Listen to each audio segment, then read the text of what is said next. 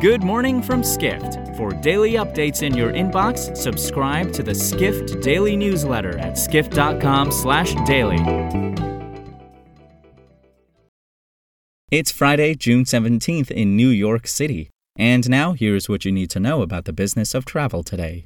The travel industry is continuing to inch closer to a full rebound. Skift Research's newly released Skift Travel Health Index for May 2022 reveals that half of the world's 22 largest tourism economies have either made a complete recovery or are close to doing so, reports senior research analyst Wouter Geertz. 7 countries, including Mexico, Italy, France, and Brazil, are part of the 100 Club, meaning their travel performances last month surpassed those of May 2019. 4 other countries, including the U.S., recorded travel performances that were less than 5 percentage points off their May 2019 levels. The index also revealed that the travel industry hit 81% of pre-COVID metrics, marking the first time the global index score surpassed the 80% mark since the start of the pandemic. Next up, 2 American Airlines regional affiliates have given pilots big pay raises, a move intended to fix the pilot shortage hammering regional carriers. But airlines reporter Edward Russell writes the decision could have significant implications for the larger aviation industry. New agreements between American subsidiaries Envoy and Piedmont Airlines and pilots union, the Airline Pilots Association, will see entry-level co-pilots earn $90 an hour. Envoy or Piedmont pilots would start at the same rate if they moved up to a job at American, which would be substantially greater than that at discount carriers, Frontier Airlines or Spirit Airlines.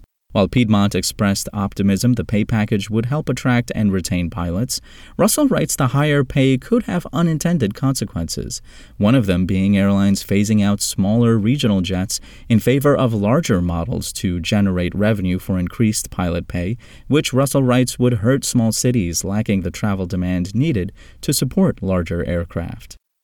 Finally, home swapping platforms see a lucrative opportunity to take advantage of the boom in remote work. But corporate travel editor Matthew Parsons reports in this week's Future of Work briefing that those companies face the challenge of having to earn the trust of users. Kindred, which received more than $7 million worth of financial backing earlier this year, is one company that sees an enormous market for house exchanges.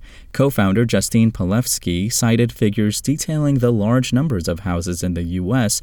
not appearing on any vacation rental platform, which she believes was appealing to Kindred's financial backers. Members of home exchange platforms pay for an annual subscription and agree to swap a platform-approved house as well as take care of any cleaning fees. As for how to find an appropriate house on Kindred, Palevsky said that its members would only contact a property that fits the style and date they're looking for, instead of sending dozens of emails to different homes. For more travel stories and deep dives into the latest trends, head to skift.com. To find these stories and more insight into the business of travel, subscribe to the Skift Daily newsletter at skift.com/daily.